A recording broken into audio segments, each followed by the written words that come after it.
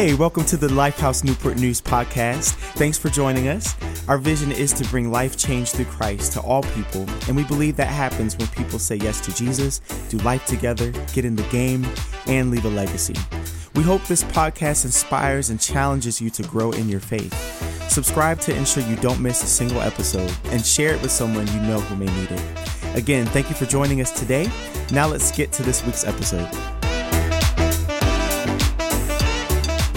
We are today concluding our series, Love Does. For the past 4 weeks, we have been talking about love and how, thank you, dear, and just how, really, what our world desperately needs in this cultural moment is more love. I mean, we can all feel it and sense it. It just seems like people's tolerance level for each other is waning, even within the church. I mean, I can't tell you just think, y'all, 1 year ago today is when the world stopped. 1 year ago today, I remember where I was at 1 year ago today. And throughout this past year, a lot of what has been inside of people has been revealed. And a lot of it has been filled with hate. A lot of it has been filled with just not a lot of Jesus being in there. And so really, whenever we did this series, we said, hey, we want to talk about what it means to love like Jesus. Because what our world desperately needs, and what Jesus even said about his followers, is that people will know you are my followers not by how much money you have, not by the status you have, not by the kind of cars, houses, or even the great prayers you pray or the spiritual gifts you have. Jesus actually said people will know you by how you love each other. And unfortunately, I think we've even seen that during this year of insanity, that one of the things that has been exposed is how love is lacking even in those who claim to follow Christ. And so we have said, Lord, we want to take these next 5 weeks, and we're concluding it today talking about love like Jesus. I want to speak to you today from the subject title of Love Does. Love does. Can someone say love does? Love does. Because y'all, let's just be candid. A lot of our problems that we face, I know me, when I take a look at my life, a lot of the problems that I have are not a knowledge problem. Everything I know that I need to change is not a knowledge problem. I mean, it's insane how science has given us more knowledge, but not a lot of science has actually empowered us to change. This just showed us a lot of what we can't do. Just one thing, right? Just like eating or smoking. Science reveals that's not good for you. Now, if you smoke or anything I'm not judging you. There's no judgment here. At all, right? Because here's I've got my stuff. We all got stuff that we know. We just scientifically speak. Follow the science. It's not good for you. So typically, our problem is not a knowledge problem; it's a doing problem. We have a doing problem. And I think what we have lost when it comes to this idea of love is, as Christians, we've got to take love from being a concept we know we should do to being something practical in our lives that we actually do. Because our world is aching not to know what we believe. Christians have been very good at that. Well, we believe, but we haven't done a very good job of actually showing people what we believe. People don't care what you know. People don't care how much you know until they know how much you care. And we've tried to lead with, we believe, but unfortunately we failed many times. We have become hypocrites at the very thing we tell people we believe that they should do. And I mean, honestly, right, whenever you think about this whole thing of knowing what you should do and doing what you should do, it's really this whole idea of faith versus deeds. And basically saying, right, James, in James chapter 2, he actually has this kind of back and forth conversation with these churches, early churches in the first century, where James is basically trying to write to them and tell them, hey, What you believe is important. But if what you believe doesn't have proof, it actually doesn't matter. Let's read this here in James chapter 2. He says it's like, what good is it, my brothers and sisters? Now the thing, James, and let me give you some context here. James was actually Jesus' little brother. And so you talk about a dude that had firsthand insight, knowledge, and experience with Jesus. James would have been it. And this is what James says. He says, what good is it, my brothers and sisters, if someone claims to have faith but has no deeds? Can such faith save them? Suppose a brother or a sister is without clothes and daily food. If one of you says to them, hey, go in peace, keep warm and well fed, but does nothing about their physical needs, what good is it? In the same way, faith by itself, if it is not accompanied by action, is dead. But someone will say, yeah, but you have faith, but I got deeds. Show me your faith without deeds, and I will show you my faith by my deeds. You believe that there is one God, good. Even the demons believe that and shudder. There's so much here. But let me tell you what James is saying. Your faith needs proof. Basically saying what you believe to be true is shown not by what you say, it's shown by what you do. Is anyone else convicted? I think we have a proofless faith, where the greatest evidence that you are a Christ follower isn't what you shout at people, it's what you do. Now, here's the thing. I'm the first person to say what you do does not save you. Scripture is clear on that. For it is by God's grace you have been saved through faith, and this is not of yourselves, this is the gift from God. I'm the first one to be we are not saved by what we do, we're saved because of what Jesus did on the cross. There's a work that Jesus does for us, and then there's a work that Jesus does in us. Right? The work that Jesus did for us, he did on the cross, in your place, and for your sin. There was nothing you could do, no amount of good works, no amount of money, no amount of good stuff you can do to be good in God's eyes. You are good in God's eyes because of what Jesus did. Lived the life you couldn't live, died the death you should have died in your place and for your sin, but rose and defeated Satan, sin, and death. You had nothing to do with that. Nothing. So I'm the first to say what you do does not save you, but what you do does show proof of who you've put your faith in. And this is where I think we have drastic, and literally I can hear Paul saying, if your love is not shown by what you do, your love is dead. And I think it's absolutely James was petty. I'll show you how petty James is. And I mean, if this doesn't show you there's pettiness in the Bible, James writes snarky. He has the spirit of snark. What he says is here, he says, yeah, you believe there's one God? Cool. Even the demons believe that. So you know what James is essentially saying? The only thing that makes you different from demons isn't what you believe. It's what you do. Because even the demons believe Jesus is Lord. You can see that in Jesus' ministry, where you can see Jesus is casting demons out, and the demons are no son of man, no son of God. Where do you get, they were even confessing who Jesus was.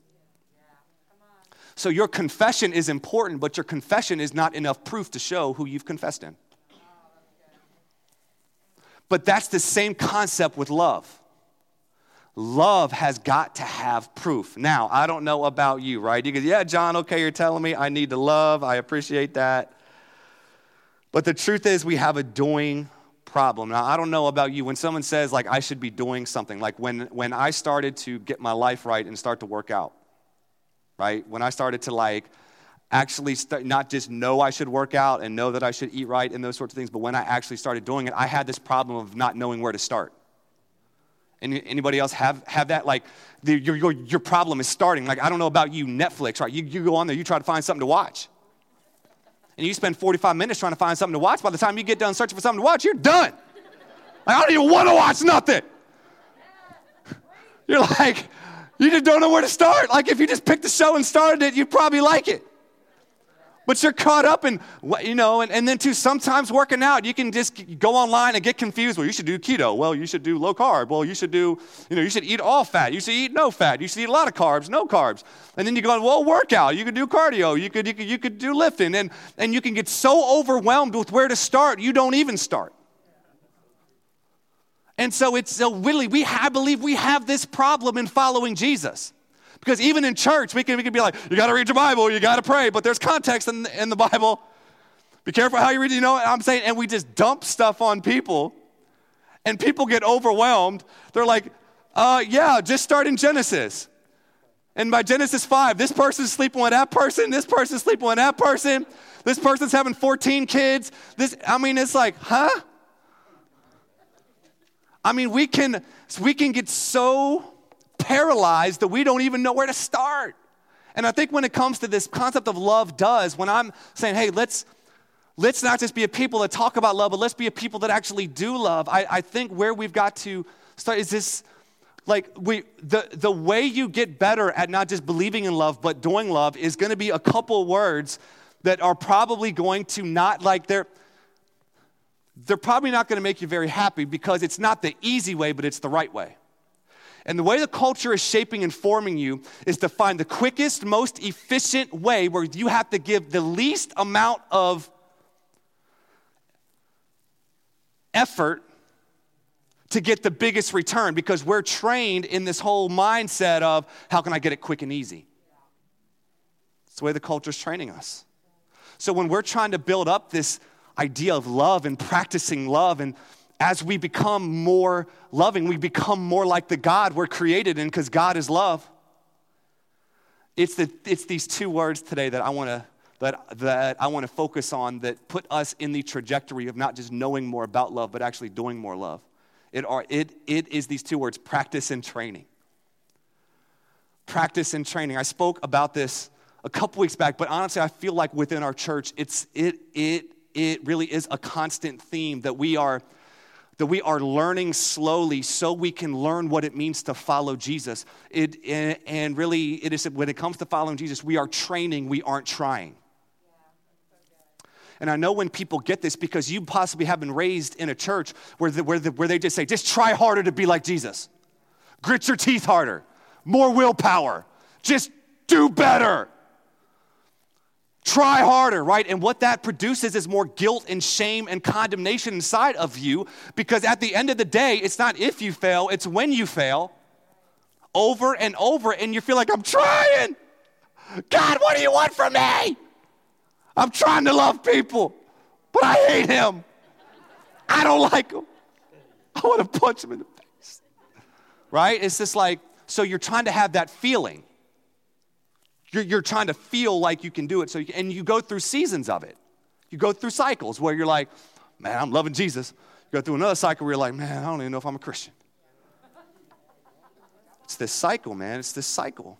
But when you switch your mindset from I'm trying, because there's not enough good stuff you could try to make you like Jesus. The thing is this: when you accept what Jesus did for you, you become like Jesus. You accept a new identity. That's why in 2 Corinthians 5, it says, if you are in Christ, you are a new creation. You can't try hard enough to get that. That's simply received. That's why it's called grace. Grace means you don't earn it. Grace means you receive it. So the thing is this: your fundamental identity changes when you receive what Jesus did for you. But then it goes from when you view your life as not as trying to your training, then you start to say, you know what? I already am who I desire to be, and that is like Jesus, and that's because of faith and grace. But now, I said there's a work that Jesus does for you, and there's a work that Jesus does in you. The work that Jesus does for you is instant. He did it, you receive it, you change. But then there's work that Jesus does in you that is a process. And that is where, if you see your life, now my identity has been changed to be like Jesus. Now I have to train. So when you start to view your life as, now I'm starting to train to be like Jesus. So what I believe in, who I am, actually shows itself forth in my body and in my daily life and what I do. Training makes all of the difference, because you start to see everything differently. You even start to see failure differently. But here's the thing, training,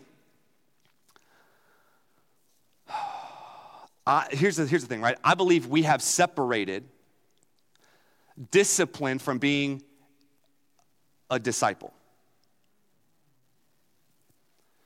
Where we have lost the art because we think, well, if I love Jesus, Jesus is just going to change me. He's just going to wave his magic wand and he's just going to make me a more loving person. He's just going to do it. Which, you know what, for some people, I've seen that. Like, there's a fundamental shift where, like, it's almost easy for them. And I'm like, I don't like you. You know?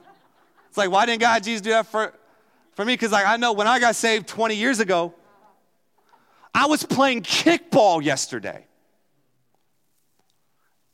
And I'm still holding on to a call that the ref made. I'm like, I got a ways to go. I've been following Jesus for 20 years.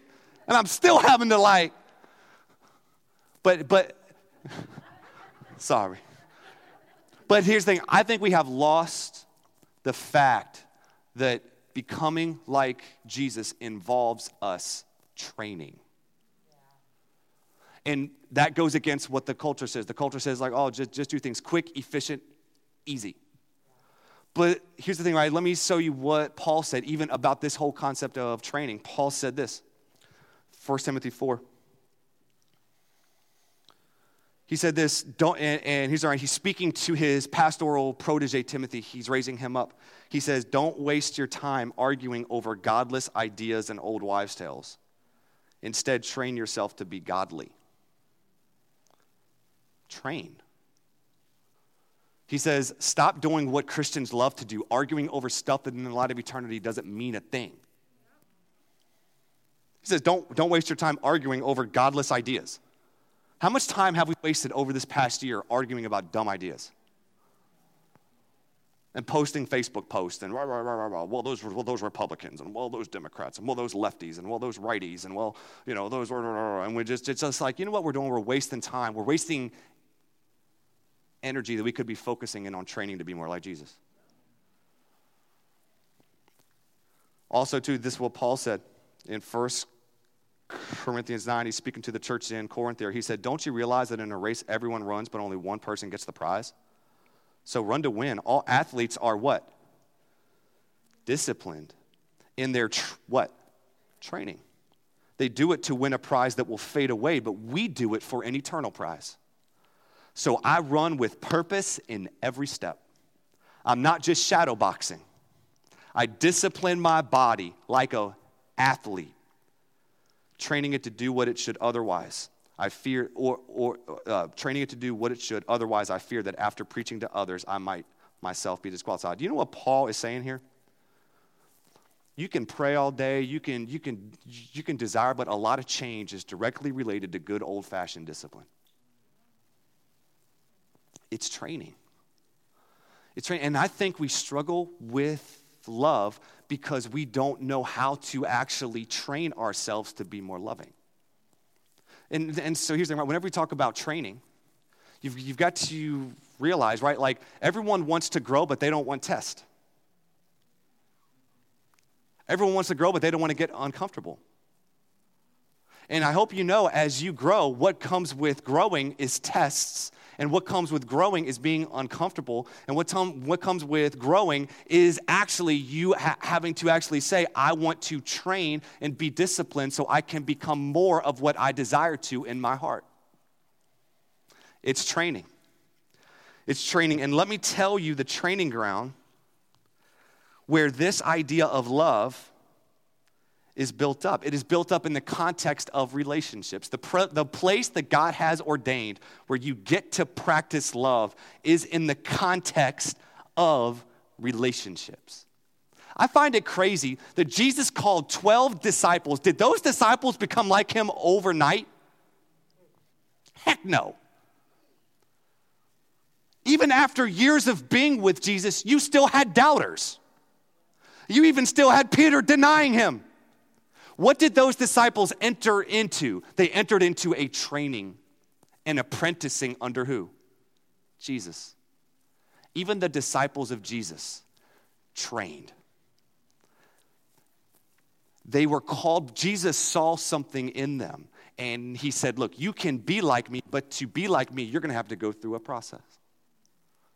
And that's what I'm saying with love. We can have a desire for love, but we've got to enter into the training ground. And let me tell you where love is practiced. It's practiced in relationships. Where here's the thing. You know what transformed me? Is when I started to see my wife, instead of seeing her as a tool to bring me happiness, I started to see her as the person that God put into my life to help train me to love. Instead, thank you for that. Instead of viewing her as just, how is she going to make me happy? I started to see her as she's the one that God's put into my life to make me holy. She did not get put into my life to complete me. She got put into my life to complement me, and so I can be side by side with her. And here's the thing, right? As I die to myself and love her, who do I become more like in the process? It's in the context of relationships. It's in the context of relationships. Friendships are not just there to make you happy, they're there to make you holy, and they're a way that you get the opportunity to practice love. Relationships have thousands of little opportunities every day for you to practice what you ultimately hope to become, and that is more loving.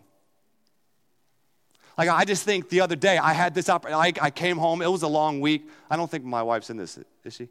Okay, good. So the other day, I came home, right? And it was one of those weeks, man. I had a lot of counseling sessions. I preached that week. Like, I was tired. I was physically, I had poured myself out. And I came home, and here's the thing, right? The context we have 3 boys, 9, 7, and 5. They are little destroyers. They just go, we call it the hurricane. Wherever they go in our home, there's crushed goldfish, there's crushed Cheez-Its, there's things, where did this even come from, you know? But so it's like our concept, very busy, she's homeschooling, there's a lot, you know, she's got a very crazy, hectic, busy life. And I come home, and the kitchen is just a mess. And I'm trying to like make something. And have you ever done that where like there's so much on the counter, it would take you like 2 minutes to like clean the counter, but you're like trying to play Tetris on the counter. So you're just like moving stuff so you can get stuff on there. And I was so frustrated. Like, I was like, here's the thing. I was tired and stressed out. This is not one of my best moments, okay? Just being candid here, right? Of just like, man, it's like, man, I just want to clean kitchen, man. I'm trying to make something here. It's like, what's she do all day? It's just like, exactly. You can crucify me. Go ahead, do it. I deserve it. Sometimes that's how I get when I'm tired, right? But you have these moments too. Don't come at me like that. Don't come at me like that. You know you've been in that moment too. Where not your best comes out and you're thinking stuff you know ain't right, but you're tired in that moment. And I just remember thinking, it's practice time. It's game time. This is a moment right here where I could, and I've done in the past, where I'd be like, hey, just, and just like gone and complained and kind of got into this tit for tat thing where you kind of be passive aggressive, kind of be like, oh, well, okay, she gonna not do that. Well, I'm just, do you know what? Whenever I walk in, I'm not gonna hug her.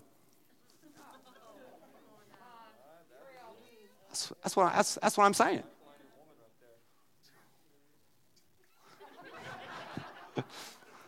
But honestly, like, we get in this tit for tat thing. You're like, oh, okay. And by God's grace, I said, John, this is practice time. Because love covers. It's not tit for tat. It's not like, okay, well, she does this for me, I do that for her. That is not called love. It's just like love. I mean, if love is showed by what Jesus did and how Jesus lived, there's a lot of people who didn't do what Jesus wanted him to do. Right? So he's saying, like, I said, this is the opportunity that I have. It's practice time, and it has started. So I took 20 minutes and cleaned up the kitchen. And I can't tell you how thankful I was when I got done. I was just like, I can't believe that this moment could have turned into a week of conflict if I would not have just practiced love. And here's the thing. Little things done over a long period of time make a big difference. And we downplayed the little moments because some of you think, well, you wait for those big moments instead of seizing and realizing the weight of every little decision, every little interaction, every little choice, and the power and the compound interest of those little things done over a long period of time making a big difference. Your character is the exact same way. Your Christ-likeness is the exact same way. It is those little times of practice where you say, little things done over a long time make a big difference. Even the context of church. Because I think sometimes people can, the church just wants to take from me. They want to take my money. They want to take my time. They just want to take from me. And y'all, I think Jesus set the church up to actually be a place where it's just practice. If you can't serve on a serve team or serve somebody in our community for a couple hours a month, a couple hours per week, how are you going to be transformed into a person that Jesus himself said, I did not come to be served, I came to serve? It's practice. I can see just like, if you can't say, I'm going to set this amount of finances aside to forward the mission of God, how is everything in your life going to be his? Giving is practice. It's not the church is trying to get something from you. The church is trying to get something to you. But here's the thing. I know churches have abused it. I know churches, you see pastors rolling in Benzes and stuff. I get churches have abused that. They have. And if that's been you, I apologize. Because that is not what the church is called to do. It's been called to use people. It's called to love people. But ultimately, the church is here for the very purpose of helping you transform to be more like Jesus. But the church is just a place to practice. But many people bail on practicing because they don't like practice. Just hear Allen Iverson, right? Anyone know? Talk about practice. Man, we're talking about practice. But it's in what is the church? It's relationships. I see so many people have conflict in church and bail when there's conflict. What are they doing? They're bailing on practice. If you will avoid conflict here, you're probably going to not do it in your workplace or your relationships. And it's going to malform you to not know how to handle conflict. It's practice, y'all. It's practice. Are you practicing? Are you practicing? Or are you skipping out on the very little things done over a long period of time that will shape and form you to be a certain kind of person? I can guarantee that if you're going to practice, there are 3 I's that it's going to feel like. Really, really, really quick. That when you start to practice, it's going to feel inconvenient. Second one, it's going to feel like a big interruption. And it's going to feel like this, invisible. When you put in the practice, like no one saw what I did to my wife in my home except God and her. It was an interruption because I was ready to eat. Was an inconvenience. But why I'm giving you these 3 I's is because when you have these moments, and you will tomorrow, you will this week, when you feel these things, I want inside of your soul say it's practice time. Here we go. Someone bothers you at work and they are interrupting your workflow. Could it be God tapping in and saying, there's somebody that's really hurt and they need someone to hear them? It's an opportunity to practice love. When you feel these 3 things, it's going to feel a little bit like love. But I want you to get your jersey on. I want you to get your warm-ups and say, hey, it's time to practice. I believe the big reason why we have a church that is malformed is because we have not gotten enough training. We've bailed on it. And we have thought that just following Jesus is going to happen just because of what we believe. Belief is important, but even as James said, it's what you do. Doing doesn't save you, but doing proves.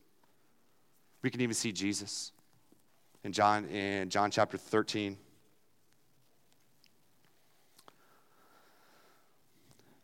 The context here is Jesus is about to die, and this is the final meal with his disciples. And one of the final things that Jesus does is get down and wash his disciples' feet. This is what it says. He says, when he had finished washing their feet, he put on his clothes and returned to his place. He said this, do you understand what I have done for you? And he's talking to his disciples. He says, he asked them, you call me teacher and Lord, and rightly so, for that is what I am. Now that I, your teacher, your Lord and teacher, have washed your feet, you should wash one another's feet. I have set you an example that you should do as I have done for you. Jesus didn't say, hey, I'm washing your feet so you won't have to wash no one else's feet. Go on, disciples, have a good life. He said, no, I've done this because I want to show you what love looks like. And he said, go and do as I have done. What does washing feet look like for you? You might not actually wash people's nasty, stanky feet. It's not on my to-do list, right? But washing feet looks different in each relational context. So what does it look like for you? I think sometimes within our culture, we get in this what's in it for me mentality. Jarvis, man, you're going to come on up. We're going to close out. We're going to get ready to receive communion today. But I think we can really, really easily within our culture, we can get into this what's in it for me mentality. So we can say, yeah, but when I do good things, when I do love, what's in it for me? And I think we miss the most important thing that happens whenever we do and whenever we practice and whenever we train to be more loving. It's not what we receive in return. It's who we become in the process. The greatest gift you receive in doing love is not what you get back from somebody and what they do for you. The greatest thing you receive is the person you become, which is you become more like God, and God is love. So whenever you become more like him, you become more what? More loving. And that is why, as Christ followers, as we're practicing and as we're training to love, don't get it mixed up. We don't do love so we can receive it back. We do love, and the greatest thing we get in return is through this, I am becoming more like Jesus. That's what you get in return. I don't want it to be mixed up. I want you to know that as you practice in whatever context you're in, married relationships, job relationships, friendships, all of these contexts, you're going to see as you practice it more, you're going to see the character of Christ formed and shaped in you.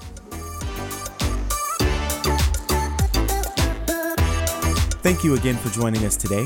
If you need prayer, have any questions about what you just heard, or said yes to Jesus, please reach out to us at lifehousenn.com or text 757-690-2401. We'd love the opportunity to pray for you and help guide you through the next step in your faith journey.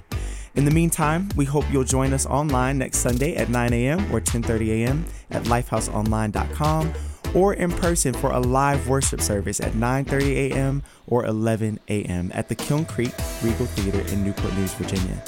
Visit lifehousenn.com for more information or to RSVP for a live service.